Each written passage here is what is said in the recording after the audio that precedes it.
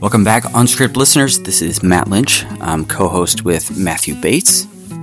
We hope that you are enjoying what we're doing here.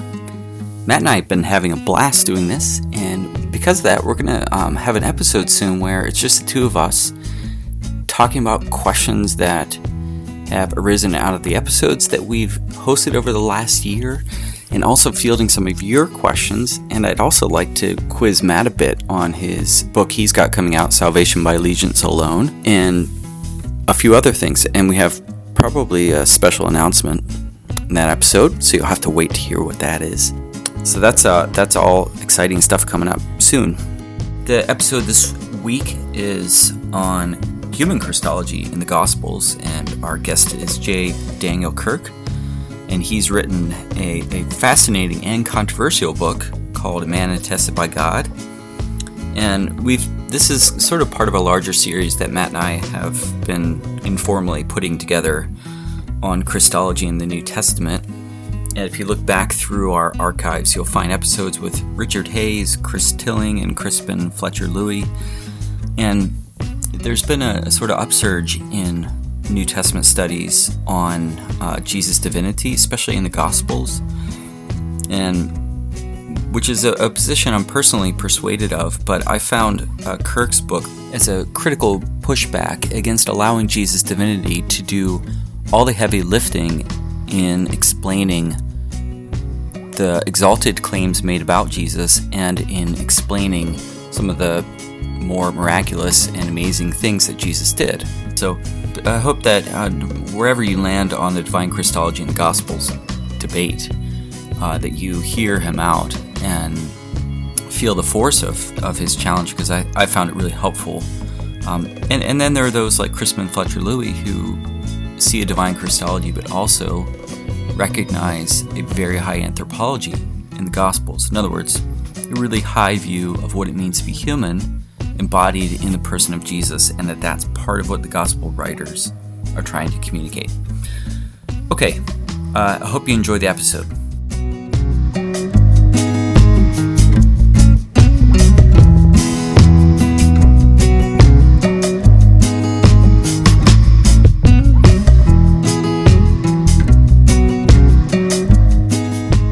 For many Christian interpreters of the Bible, reading the Synoptic Gospels confronts them with an astounding range of texts witnessing to the divinity and humanity of Jesus. As proof of Jesus' divinity, many look to Jesus' healings, Jesus' mastery over nature, feeding the 5,000, Jesus' rising from the dead and his ascension. In terms of Jesus' humanity, many look at, the fact that he got tired, that he ate, that he didn't know certain things. In short, the weaknesses bear witness to his humanity and the power to his divinity. But what if this account of things sells short Jesus' full humanity and draws us away from what the synoptic authors were actually trying to communicate about who Jesus is?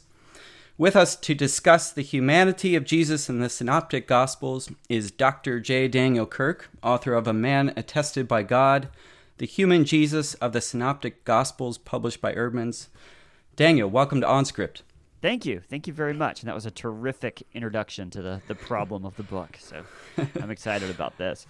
Oh, good. I set it up okay. You did. Let's knock this out. I haven't screwed it up yet.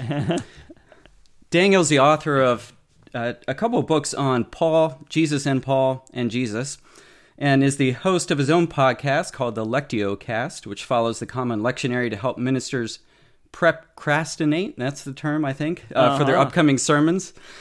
And he is the Newbegin Fellowship Pastoral Director at the Newbegin House of Studies. So, Daniel, before we talk about your book, I'm wondering if you could describe your journey as a Christian and a scholar, and perhaps a bit about how those two things intertwine in your life.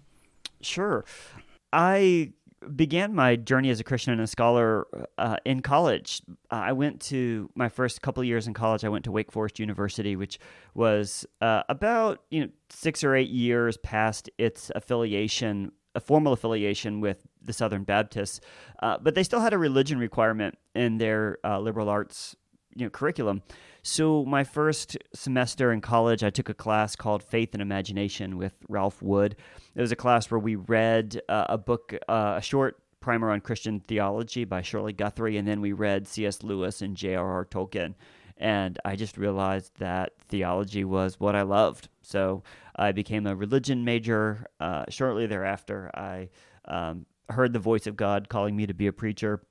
So I did a lot of things to sort of gear my life in lots of different ways toward that end, working at Christian summer camp, getting involved with InterVarsity Christian Fellowship, taking Greek and Hebrew at state universities, as one does when one is a nerd and is going to be a pastor or whatever. So I went almost straight from college to seminary. I had a year off in between and was pursuing pastoral ministry. And so when I graduated from seminary, I was a week or two short of turning 25. And I don't know if you've ever gone looking for pastoral jobs, but in order to pastor Good, don't do that. In order to pastor adults, you generally have to be 30. Like, it's this unspoken, sometimes spoken and written rule. And so I was like, okay, I'm almost 25. So I've got two options. I can either go kill a youth group for the next 5 years until I'm old enough to pastor adults, or I could go keep doing my nerd thing and get a PhD in Bible and then go be a pastor to nerdy, overeducated white people in a university town or something like that. So that was the plan. I went to Duke to do my PhD in New Testament as I was pursuing ordination, and with that goal of being a pastor in a university kind of town.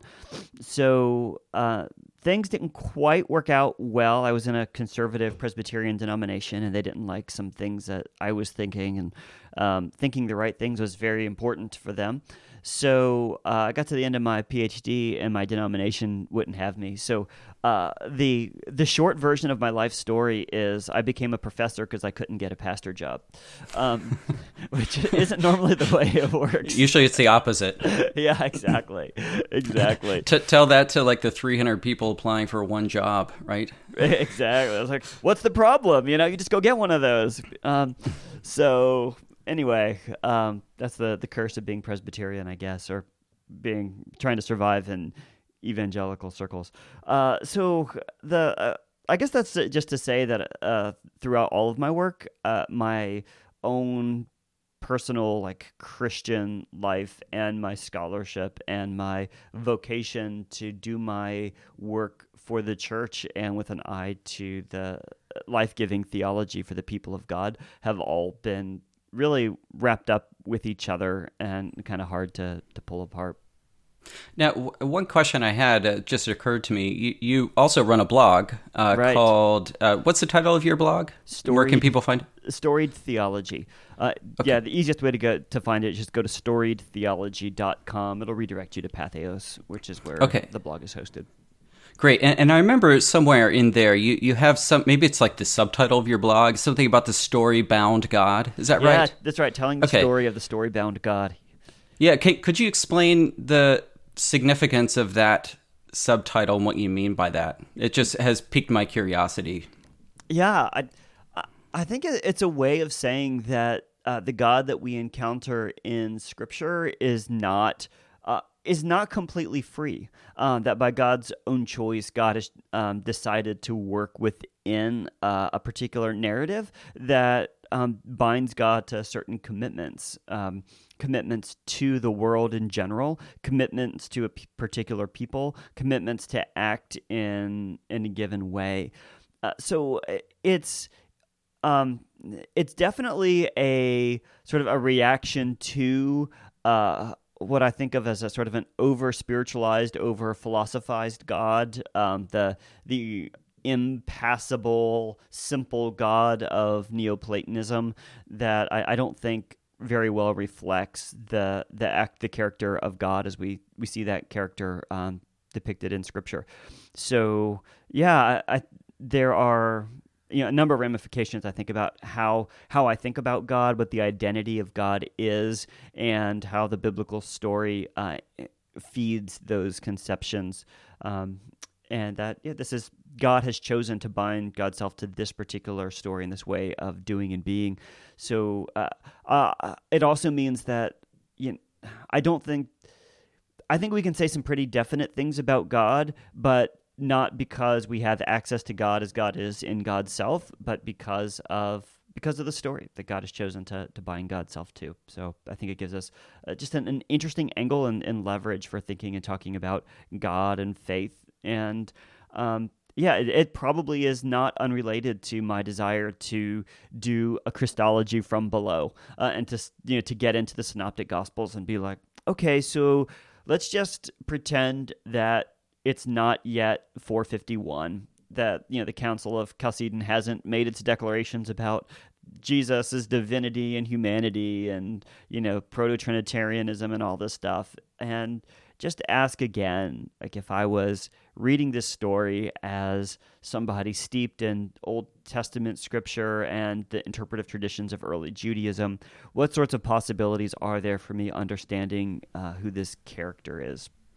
Yeah, excellent. And we'll come back to some of those pieces of the story about God that you've already talked about. But before we do that, I just want to go back to your podcast for a moment. So you've been running the Electio cast now for about a year and a half, as we talked about. What inspired you to develop this podcast? Is this kind of linked to your desire to do scholarship for the church? I mean, obviously it is oriented that direction, but what was the spark for that, getting that going?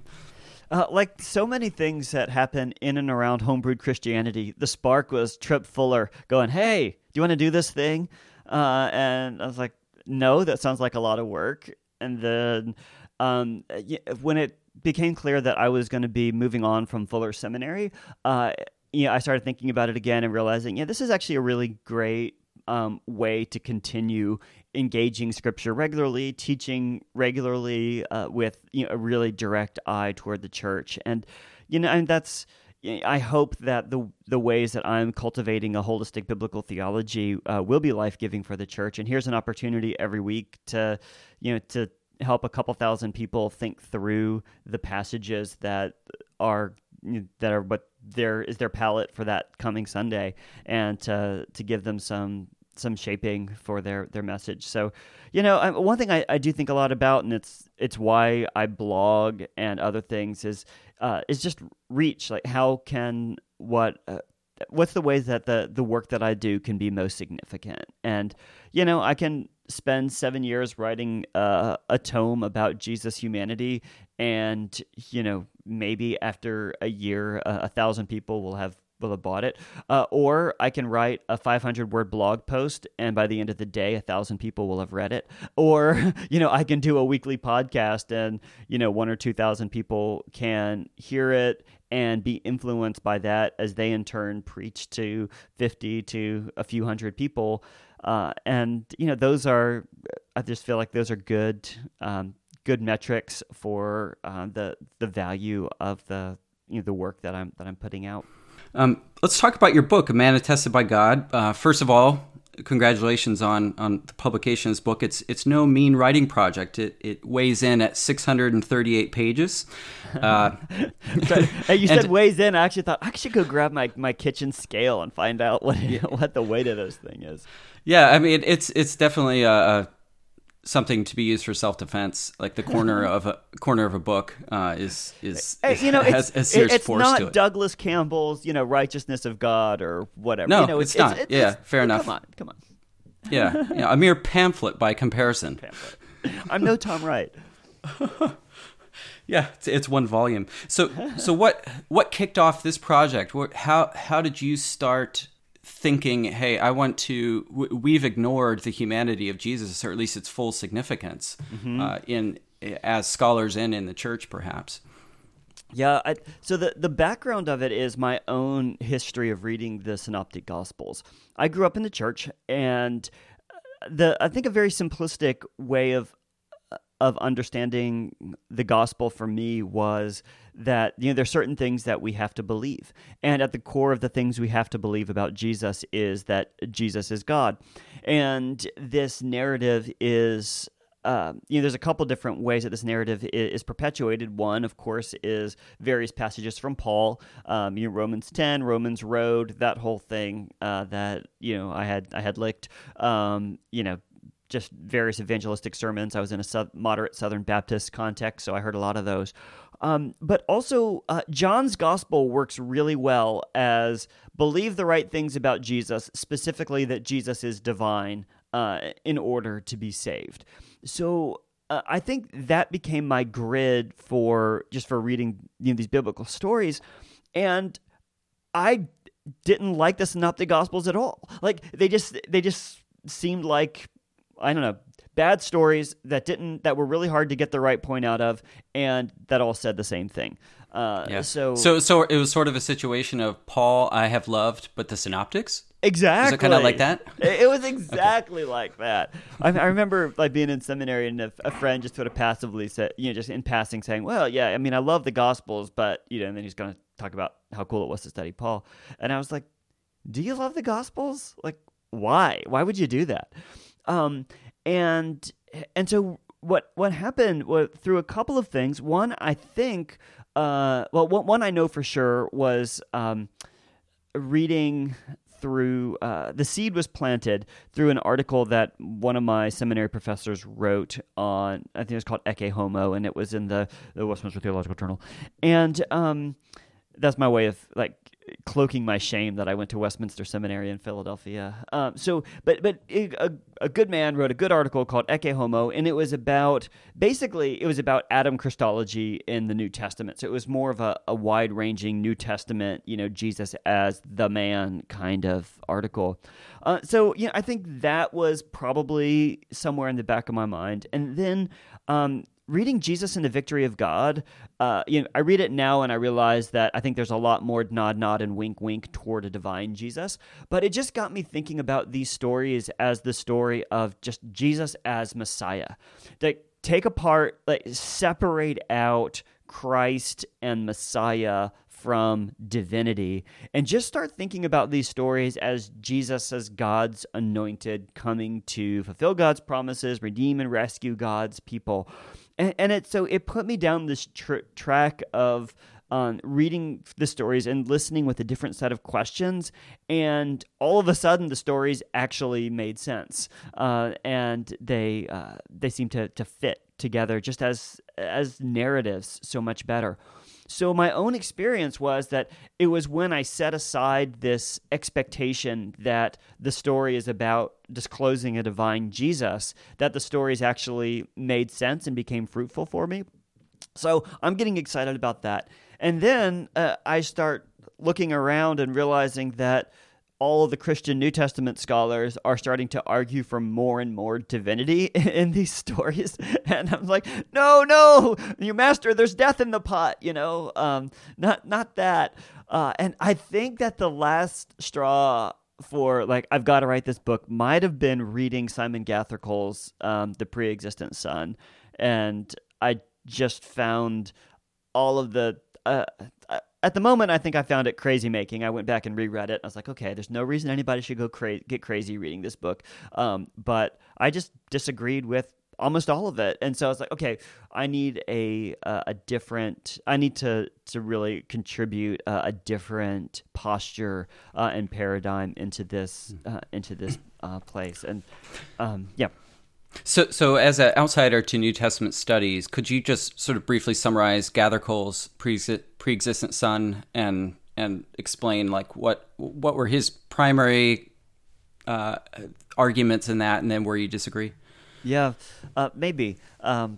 There's I have or just a few of the main points. Yeah, I have a few perhaps. Charms. One of them being I never remember anything I read. The other is I probably haven't read half the books I should. It's great things as a New Testament scholar, but. Let me just set the background a little bit. Gathercole does a little bit of building on the work of Richard Bauckham and Larry Hurtado, even though he tries to argue for some different angles, but their work is part of his. So let me give the bigger picture there. I put Larry Hurtado and Richard Bauckham into the same category just simply by this. They both advance arguments in favor of early divine Christology based on an argument that goes, there are certain things that an early Jewish person would only say about God, or that they would only treat a certain person, treat God in a certain way. the early Christians said these things or ascribed these things or performed these actions to Jesus.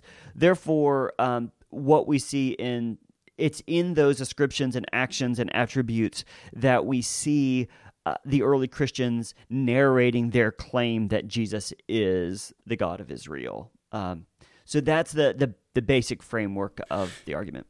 So it's basically in terms of titles ascribed to Jesus or language ascribed to Jesus and actions that Jesus performs that are only Yahweh actions or only Yahweh attributes given to him. Therefore, Jesus is divine. That's the basic argument, right? Right. And in Hurtado's case, his argument is about worship. And not just like bowing down, but the holistic idea of the worship of the people being framed around and through the identity of Jesus. The Lord's Supper, baptism, singing hymns, gathering in his name, all of those things. That it's a holistic thing. So not to go oversimplistic. So for Balcom, there's God's creation, God's unique sovereignty over the world put on display, and God alone sitting on the throne, bearing the divine name and receiving worship. So those are the cluster of things. So that's kind of Balcom calls that divine identity Christology, where there's these things that are indicative of God's unique identity. Those things are ascribed to Jesus. Therefore, Jesus is somehow sharing in this divine identity.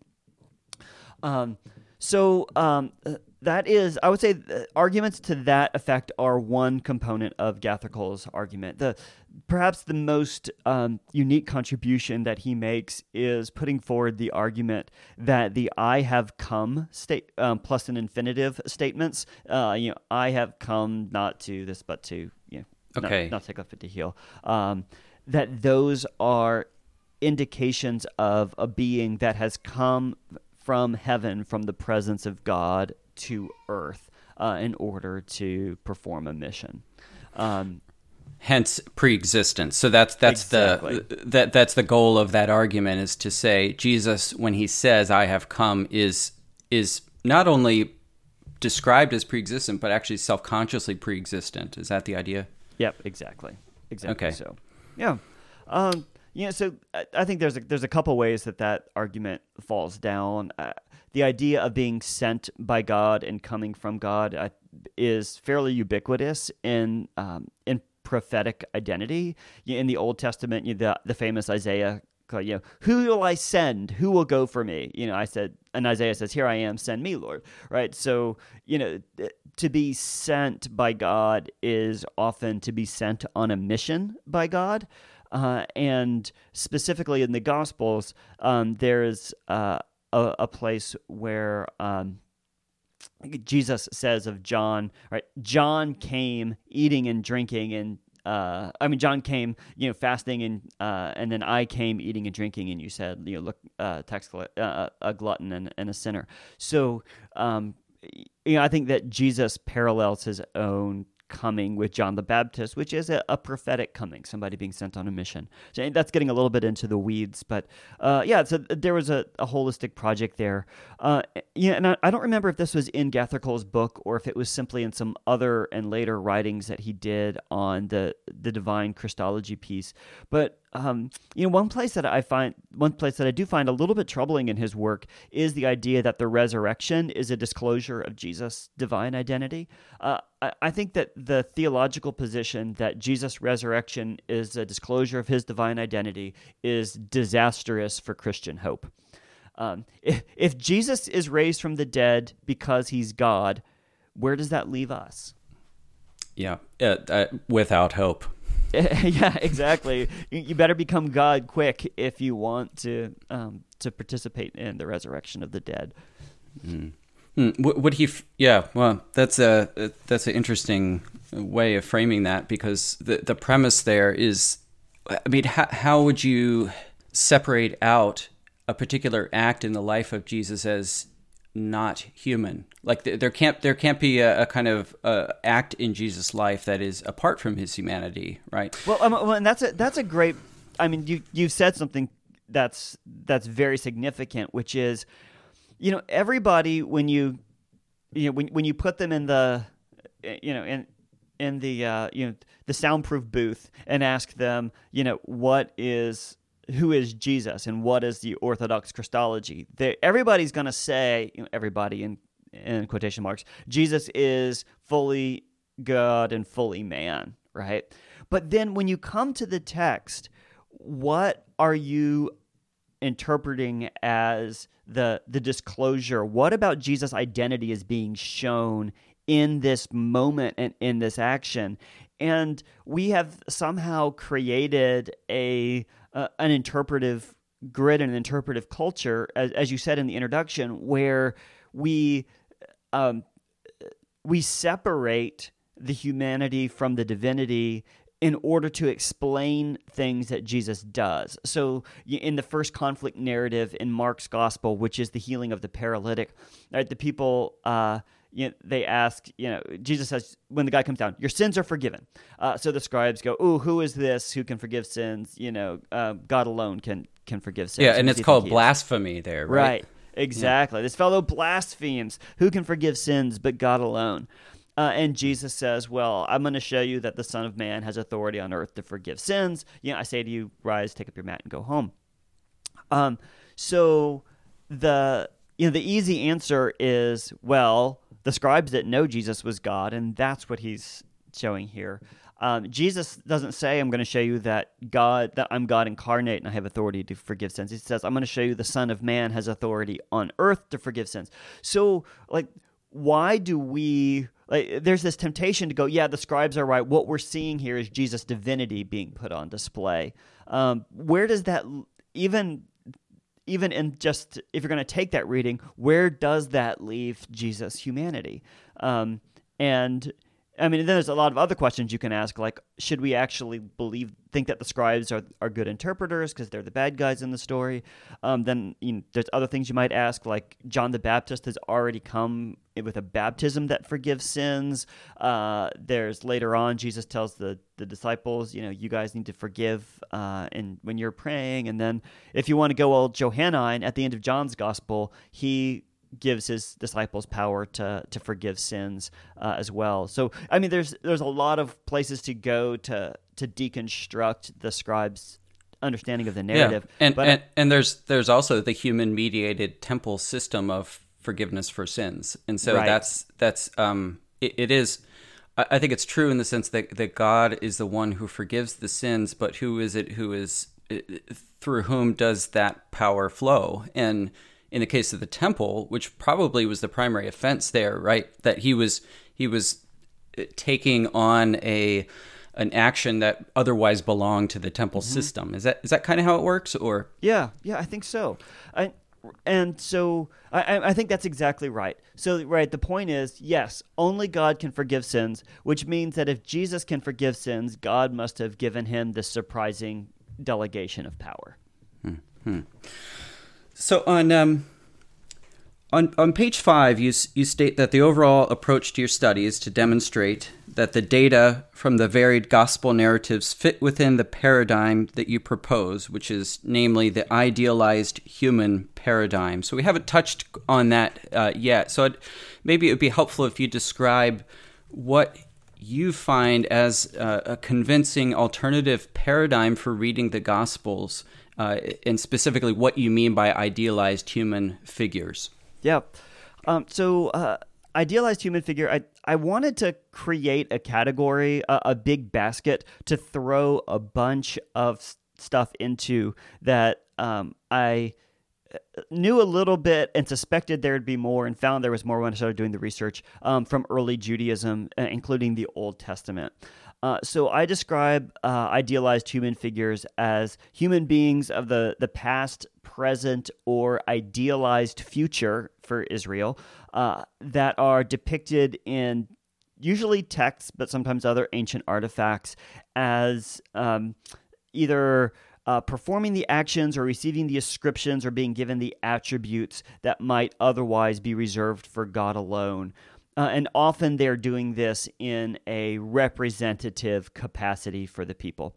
In other words, there are people who are shown to be like super people, perfect people in some way, or not necessarily perfect, but they they are given a God-like character that would surprise us if what we thought that the text had to do was uphold a certain vision of strict monotheism where God is kept entirely separate from the world as a whole.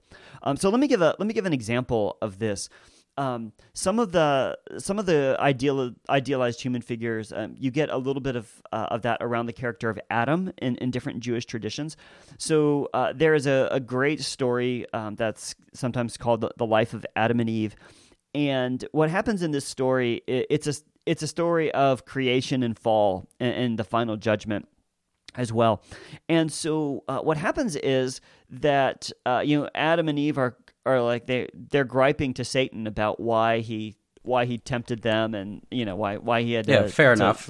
Yeah, come on, why did you have it in for us? And so he tells the story about what happens with them, and that when they were first created, the angels had been created, and then God created Adam and commanded that all of the angels bow down and worship Adam because he bore the very likeness of God. So it's taking that image and likeness idea and saying like, this is like the divine. This is the physical manifestation of the likeness of God. So all the angels of God need to bow down and worship Him. Right? Echoes of Hebrews, maybe Hebrews echoing the Psalms there. And Satan says, "No, I was created first. He should bow down and serve me."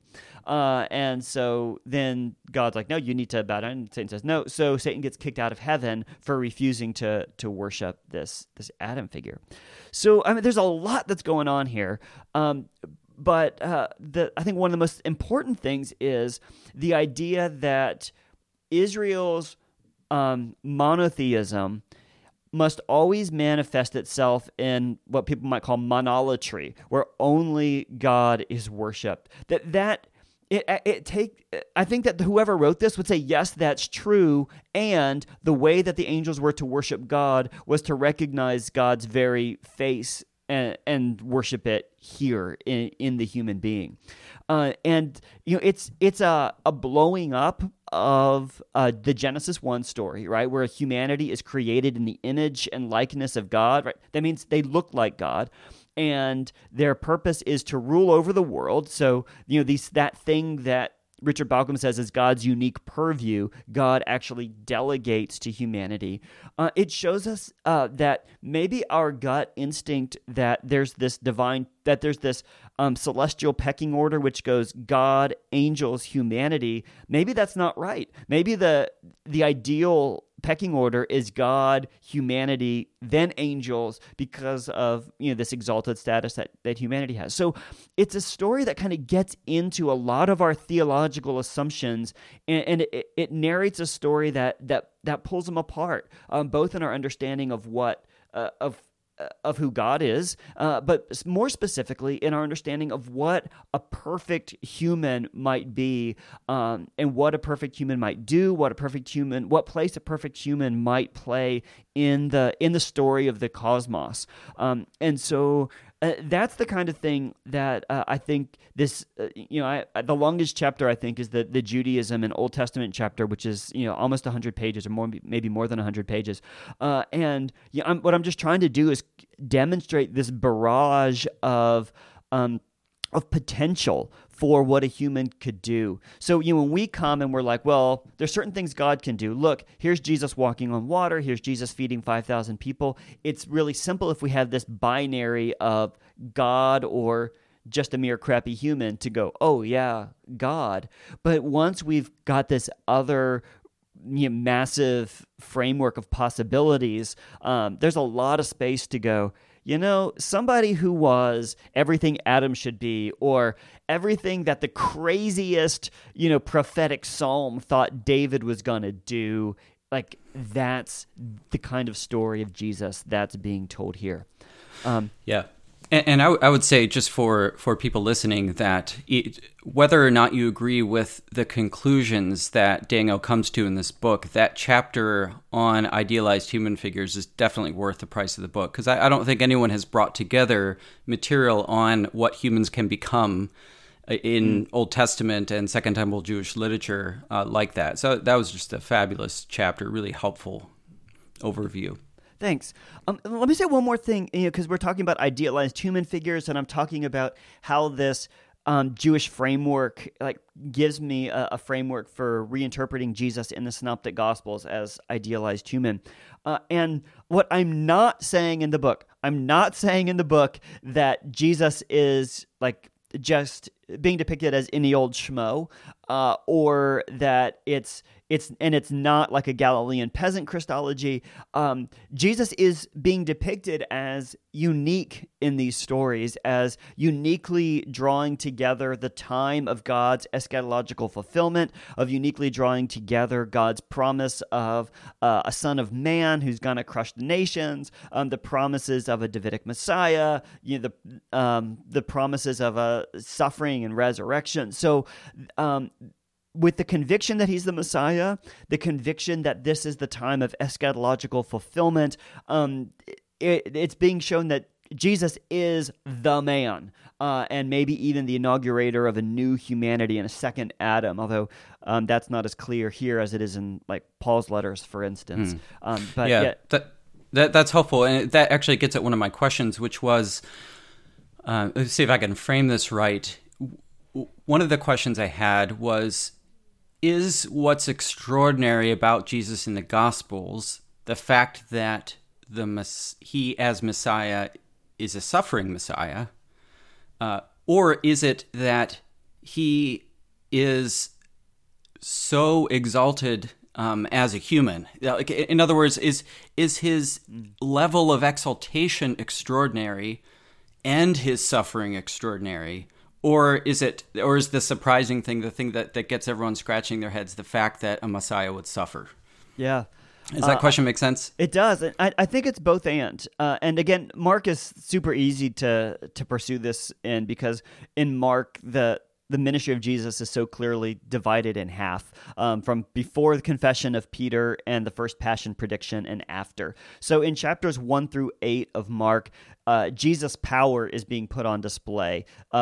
Almost all of there's only one exorcism and one healing after the confession of Peter and the first passion prediction. So the first 8 chapters is where you get the feeding of the 5,000, the feeding of the 4,000, the healing of the paralytic, the exorcisms in synagogues, and the Gerasene demoniac. So you get this very rich palette of healing stories that are where I think what's astounding here, one, the range of power and authority that's being embodied by Jesus, that he has authority over people's bodies. He's got authority over the words of God and how to understand Scripture. He has authority over spiritual agents that are hostile to human flourishing.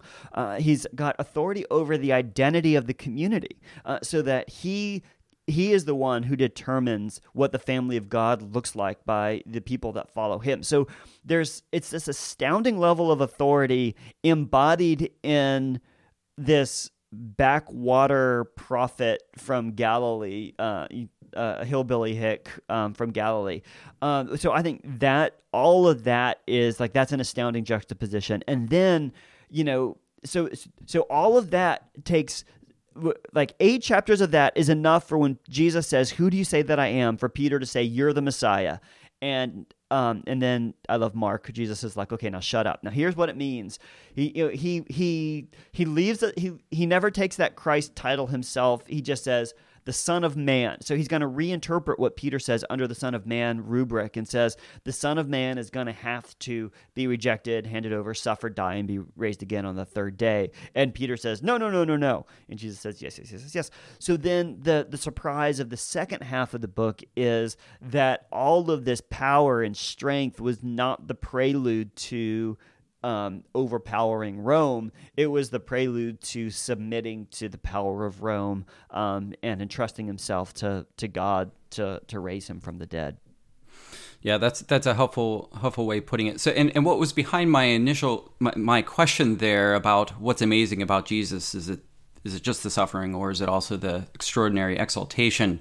What was behind that was you were critical in the book of people who say that in their descriptions of Jesus in the Synoptics, there's a more than quality to him, that there's something more going on here, and by that the subtext is that he must be divine, right? So in your reading, there is a more than, like there's something extraordinary in even the level of his exaltation, but that points toward what a human can become rather than divinity. Is that right? Yeah. And Okay. it points toward the particular kind of human that he is, which is this eschatological Messiah who truly is given authority over all things. And, I want to say a couple things about this point that you've just brought up, where, I'm critiquing people who say, there's more than. I just invite you, generally, and of course, as soon as I say that, I think Richard Hayes' recent book is an exception because he's just bolder about all these things. But generally speaking, when you read books, whether it's a commentary or some of Richard Bauckham's work on Mark, or to a certain extent Larry Hurtado's stuff, notice how vague that language is from the scholars. Like they'll say things like, there's something more than, and this is, these are the kinds of things that only Yahweh would do.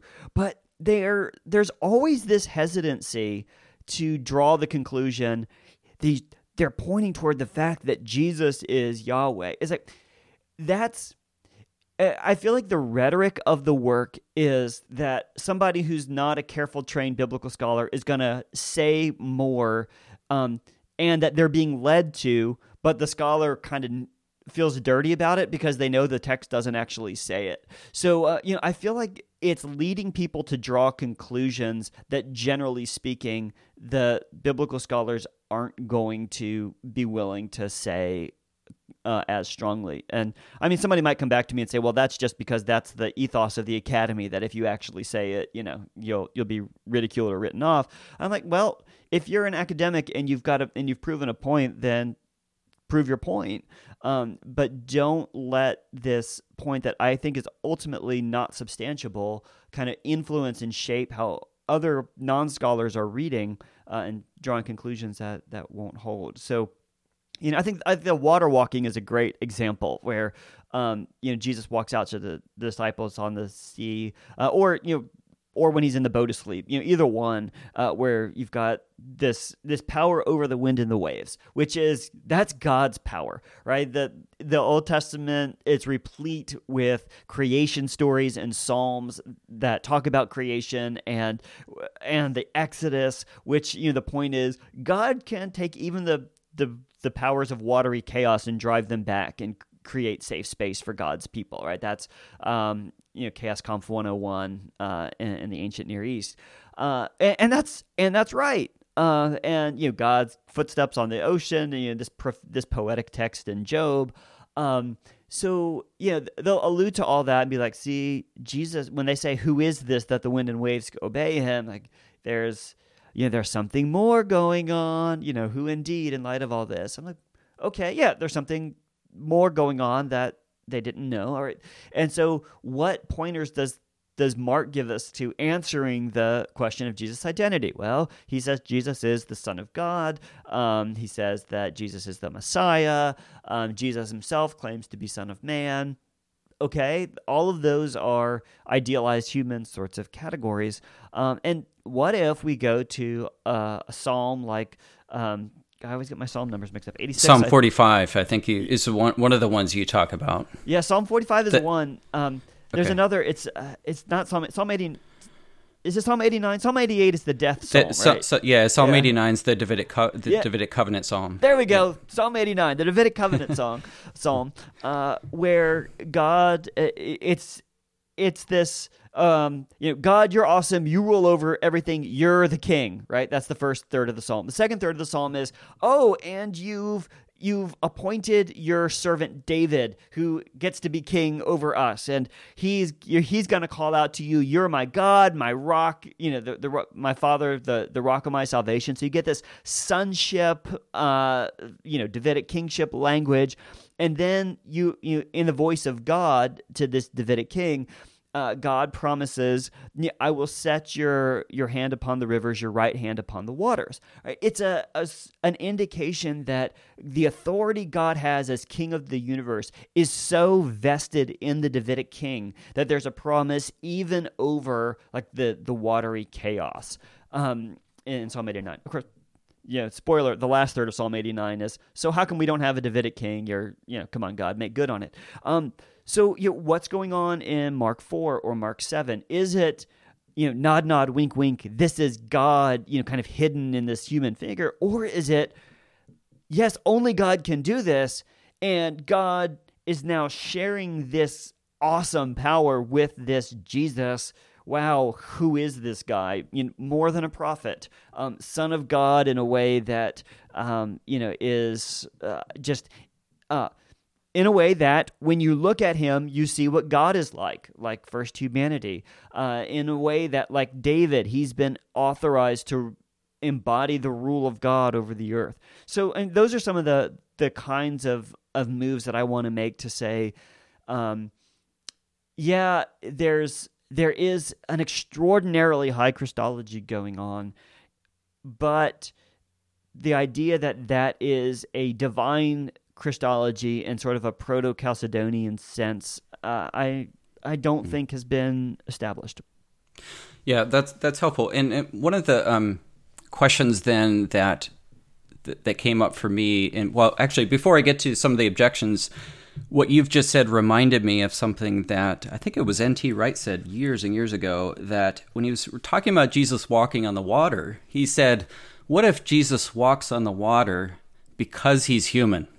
And I remember that always made me think, like, wow, I'd never thought of his humanity in those terms, like, because I haven't seen someone walk on the water, and it just seems out of bounds for what a human would do. But this and this gets at a sort of key plank in your argument that we haven't really spelled out here. So I sort of mapped it out for myself. So I'll just read out how I mapped out your argument. And basically, it's something like this: if we go all the way back to Genesis 1, we have an image of humanity that Adam is created to be like God and as a son of God, and he's an image bearer. So of course he's going to do things and in a way that reflect God, who God is. So Adam is a son of God. He's like God. Later Jewish literature then picks up on this likeness between Adam and God as image bearer, and has this idealized Adam figure, and therefore a godlike figure. And then Jesus in the Gospels as a second Adam, he's reclaiming what humanity is supposed to be, and therefore he's like God. And so this is where it gets confusing then for a reader, I think, when we come to the Gospels expecting with a very low anthropology, right? Then anything that's extraordinary, it gets automatically put into the God bucket, right? Because our view of ourselves and what a human is, or even can become, is so low. And this is where I think we have to go back to Genesis 1, as you do in the book, in a really helpful way, and remember what a human is supposed to be, and that's a God image bearer, a ruler in creation, and one who has power and authority of a king. So yeah, and that's to say that, and maybe what I probably didn't say in the book, maybe I should have, or maybe I put it in the conclusion or something, like that instinct that when you're seeing these things, you're seeing God. Like maybe that's not wrong, because that's what humanity is supposed to be. Humanity is supposed to be the creature that looking at which you see God. That's what image and likeness means. And like Israel, when they were given the law, right, in Deuteronomy, what the aspiration is, the nations around you will say, what great and awesome, people as this, who has a great and awesome God who gives them a great and awesome law like this, right? The idea is that looking at Israel, you get a sense of what their God is like. Jesus in the Sermon on the Mount, let your light so shine before people that they'll see your good works and glorify your Father who's in heaven, right? Like the glory light of God is reflected in God's people when God's people do the godlike things. Yeah, I think that's a good instinct. We just have to figure out what the connotation is. Sure. And so I want to move on to some of the possible objections to your thesis, which I think you anticipated every single one I could think of in the book, and except for one actually. But the one of the things, just as a caveat though, is that you aren't saying, and I think this is important to say, that Jesus isn't divine, and you're not saying even that the New Testament doesn't claim Jesus to be divine. Your claims about the Synoptic Gospels specifically. So we just have to hear it in that framework. Right. So there are a couple things. One has to do with external evidence related to the Synoptic Gospels. So John, Mark, and Luke are two primary companions of Paul on his missionary journeys, and they're both gospel writers. And at least on my reading, Paul has a divine Christology in his writings. So what are the chances that Paul's divine Christology would leave no imprint then on Mark and Luke, and hence Matthew? Yeah. Well, I think the first thing would be that I wouldn't share the premise that Mark was written by John Mark and Luke was written by Paul's traveling companion. It could be on the Luke account, but generally the Gospels and Acts are anonymous. There are later ascriptions of authorship to them.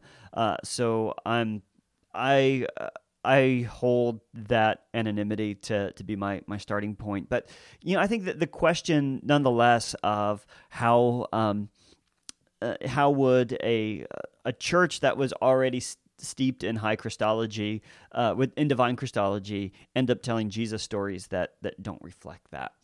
A couple of things I would say in response. One is there may be, I think there are a couple of hints of divine or pre-existence Christology in Paul, but I think that for Paul, if you didn't have any divine Christology and you're trying to read Paul, or if you're trying to do it with a divine Christology, if you don't have divine Christology, all you have is an idea of an Adam Christology.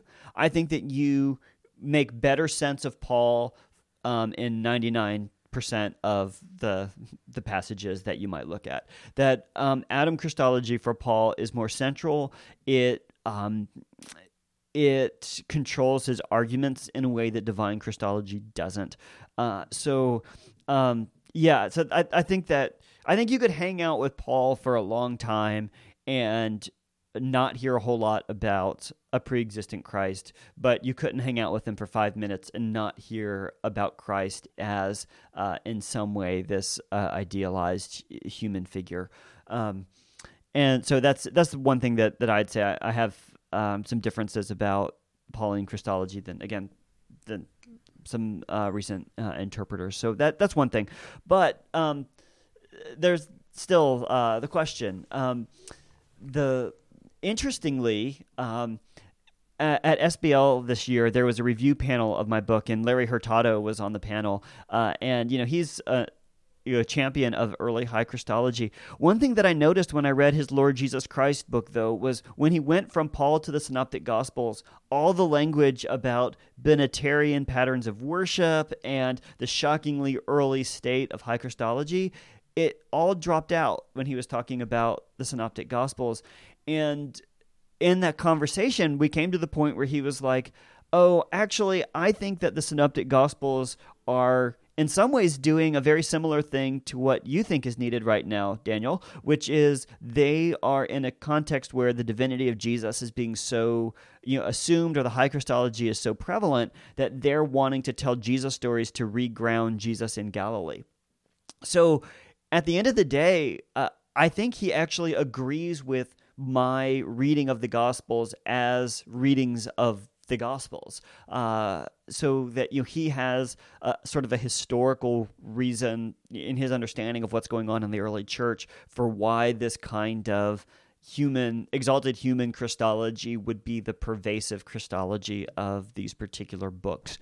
So, and I think that's a point that, again, even if someone disagrees with your conclusion, that takeaway that the Gospels are putting forth a very high anthropology is probably something that anyone could do with hearing. Yeah, and that's I think that whenever you write a book, of course the lights out goal is that everyone in the world will believe you, and your book will be enshrined forever. They'll just it's Revelation, Jude, Revelation, a man attested by God, right? This is going to be the new Bible. But short of that, the idea that people would agree with my positive proposal that Jesus is being depicted as an idealized human figure, and that in every story we're seeing this exalted, Adam Christology, David Christology, whatever. Even though people will still continue to say there is divine Christology peeking through as well, if this book serves to bump up the general consciousness of the heights of biblical anthropology as embodied in Jesus, if it will give us something more positive to say about Jesus' humanity than we suck, so he had to come and suck like us so he could die, thank you, Anselm. Then I think the book will have done a good service to people. Yeah, that's helpful. Let me just raise a couple other points just to talk about specific texts that could be particular counter arguments. You've mentioned already the walking on water incident, and one of the things about this passage, and Hayes brings this up in his book from Mark 6. There's a significant convergence of God-like features in this story, and I just wonder, I'd like to hear your comment on it. So first of all, you have this idea that God's walking on the sea, and you mentioned the Job 9 allusion. So it talks about God who alone stretched out the heavens and trampled the waves of the sea. And then Job 9 also goes on to then say, look, he passes by me and I did not see him. And that, again, like this mention in Mark of Jesus about to pass them by, but then he actually is revealed to them. And then there are possible allusions in there to Exodus 33, where God's glory passes by Moses. And then you had the ego eimi, I am, which is, again, a divine self-declaration. So you have what to me seemed like a very high concentration and convergence of Yahweh-like features here that could be read as signaling, especially in a narrative mode, that this is Yahweh among us. Yeah, I think there are important things to take piece by piece. Let's start with the ego eimi.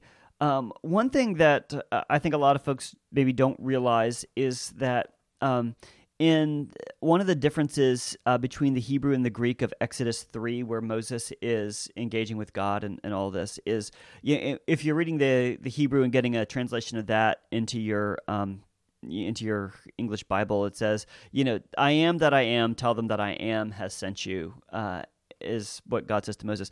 In the Greek, it says, ego eimi hoon, the one that is, tell them hoon has sent you. So he doesn't, in the Greek, ego eimi of the Exodus story, ego eimi isn't the standalone divine declaration, it's hoon. So there are other places maybe in the Old Testament that you can go, maybe Second Isaiah for some of the I am stuff, but I think that most people hear that as an allusion to Exodus 3, and it might not be. For if somebody was using the Septuagint, it wouldn't be. The other thing, ego eimi appears 3 times in Mark's Gospel.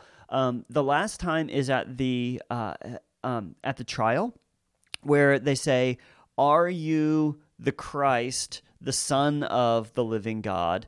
So there's your, or the son of the blessed. Sorry, the son of the blessed. Because they don't say God to avoid the blasphemy thing. And so it's about, are you the Messiah, the son of the Son of God, i.e. the Messiah? And Jesus says, "Ego eimi, I am, and you will see the Son of Man seated at the right hand of power and coming on the clouds of glory." So he, I am, identifies him as Christ. It is a self-claim there. It is associated with his enthronement to God's right hand, which is this kind of somewhat greater than David Christ figure, from Psalm 110. It's associated with the Son of Man saying, which it takes a long time to get there, but I argue is an idealized human figure. So I think that gives us a little bit of an interpretive grid for thinking about what I am means in Mark's gospel. The other place where I am appears is in chapter 13, where Jesus says, "Beware, many false Christs will come, saying, Ego eimi." So in those latter two instances, it's a Christological claim, not a divine claim. I would argue. So there's those things. I do agree that the Jesus passing them, intending to pass them by. I can see the draw of the Job text, but another thing that happens in there is at the end, Mark says they didn't understand, or they were terrified because they didn't understand about the loaves, but their hearts were hardened. So the walking on water scene has to be interpreted with the feeding of the 5,000 that immediately precedes it. So then that gets me into this larger question of what's going on in the feeding of the 5,000.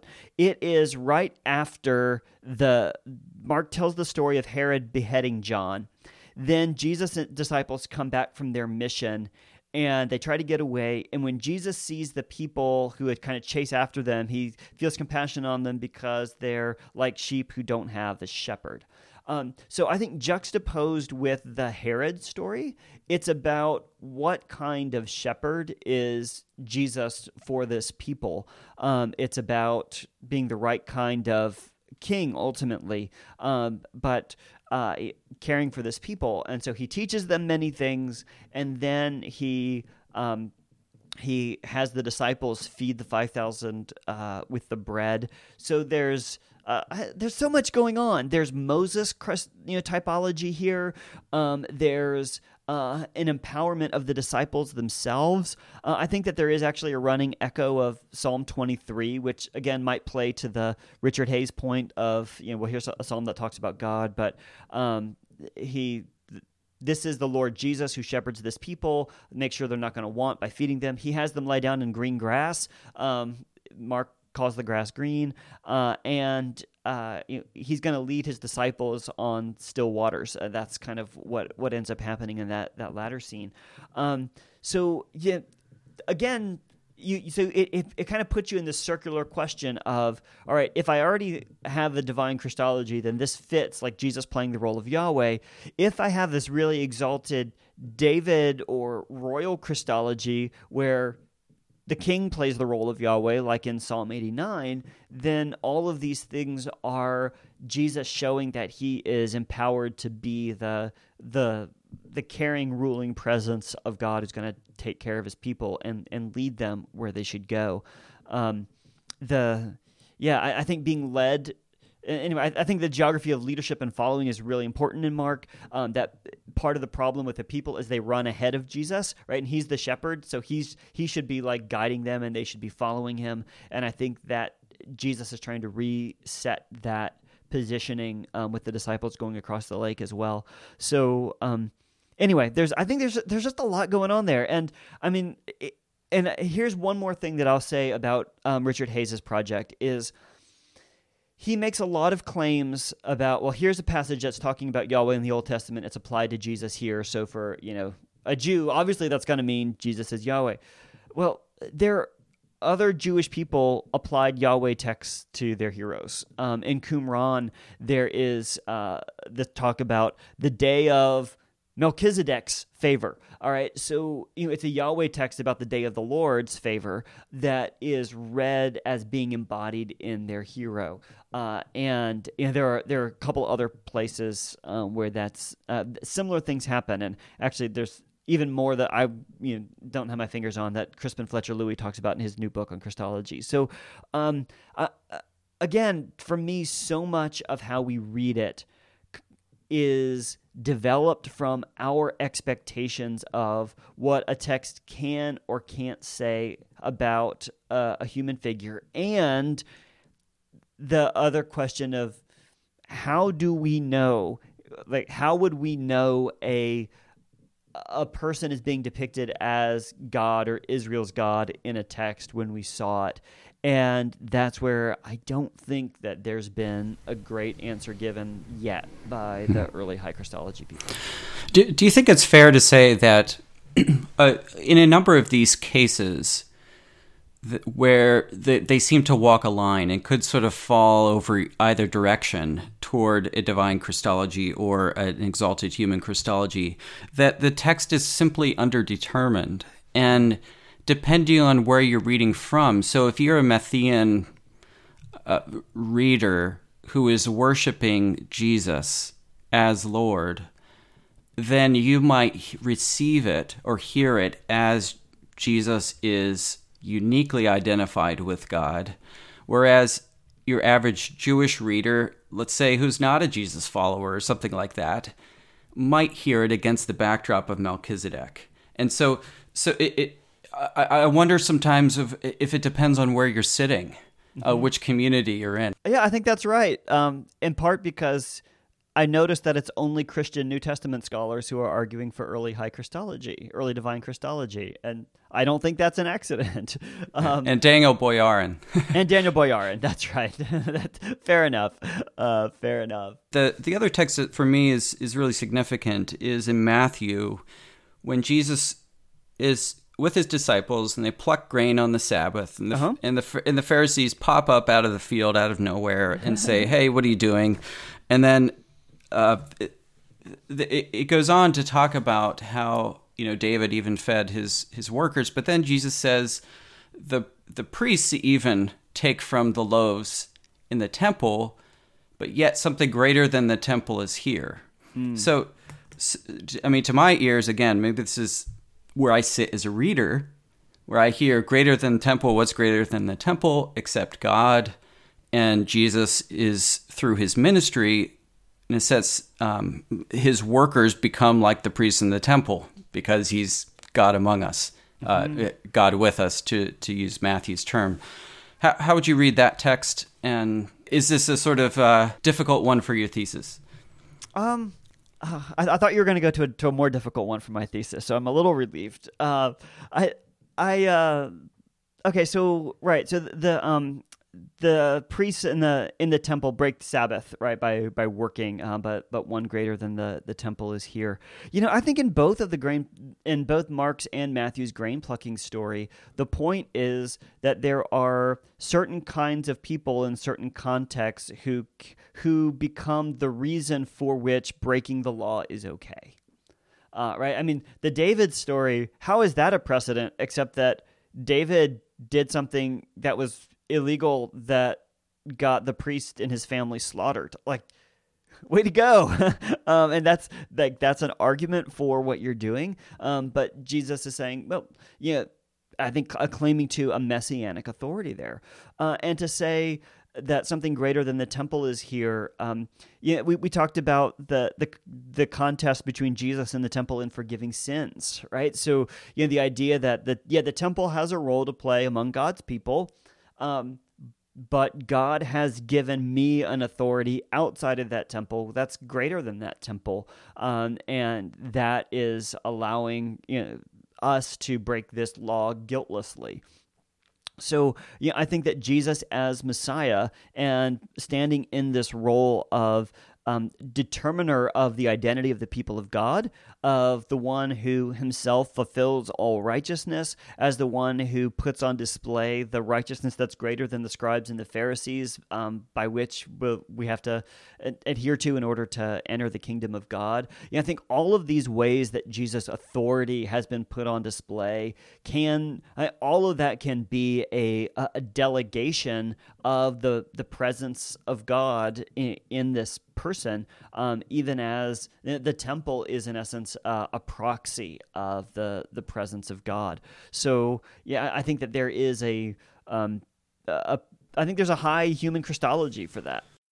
Could I ask one more? Because it came to my mind since we're talking about Jesus in temple, when he says, "Where 2 or 3 are gathered in my name, there I am," because that seems to echo notions of divine presence. Yeah. So if you're gathering in Jesus' name, and that's a unique presence of Jesus there, I think one of the unique things in Jesus' ministry is the degree of self-referentiality that we see, where he's constantly pointing to himself, which would seem to distinguish him from the prophets and other figures that, in a way, are exalted but point away from themselves. Mm-hmm. Yeah.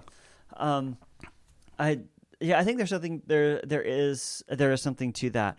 The Jesus as presence in Matthew, it is one of those themes that there was more than one time when I was like, Kirk, this could be Matthew's way of depicting a divine Christ. You've got the God with us at the beginning, you've got I'm with you always to the end of the age at the end, and then in the middle you've got where 2 or 3 are gathered, I'm there with them. That is the idea of gathering in Jesus' name and worshiping in his name. That's that I think that sort of plays into that Hurtado thesis of a people that are so defined by Jesus. I think a couple ways that I play with that claim in the book relate to other figures who claim presence outside of their bodies. There's in the Old Testament I forget if it's Elijah or Elisha, but his servant goes running off after Naaman the Syrian to get the money that Naaman offered, and he comes back and he goes, "Didn't my spirit go with you when you went running after him?" And then there's Paul. Where a couple of times he says, like when you're gathered and I'm with you in spirit in 1 Corinthians, and he does something very similar in Colossians. So there's a really interesting, peculiar sort of mystical communion spiritual between prophetic leader figures and these communities that they've founded or that gather and worship together, where they claim some sort of personal presence. I think that there's a spectrum that Jesus' claim can fit on, even for that thing that makes it sound a whole lot like the more transcendent presence of God. The other thing is that Jesus is also exalted to heaven.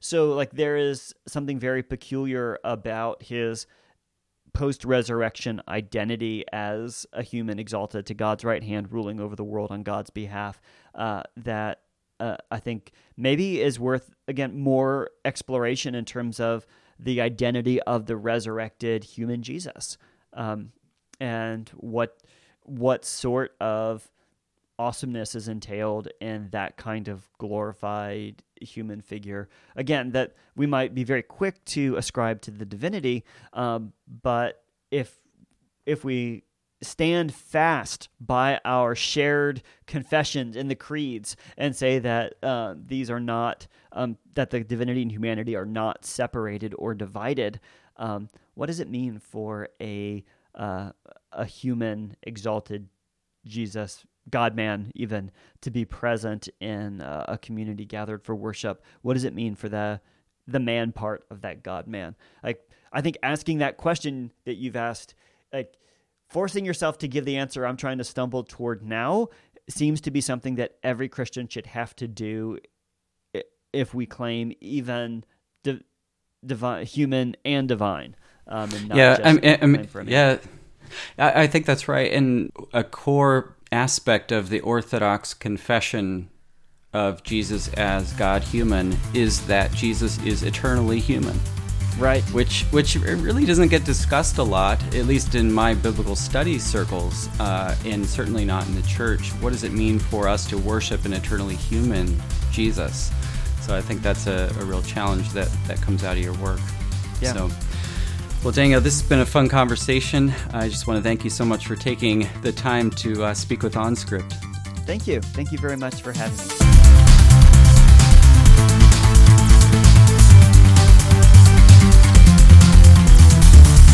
You've been listening to OnScript, conversations on current biblical scholarship. Until next time, visit us at our site, onscript.study.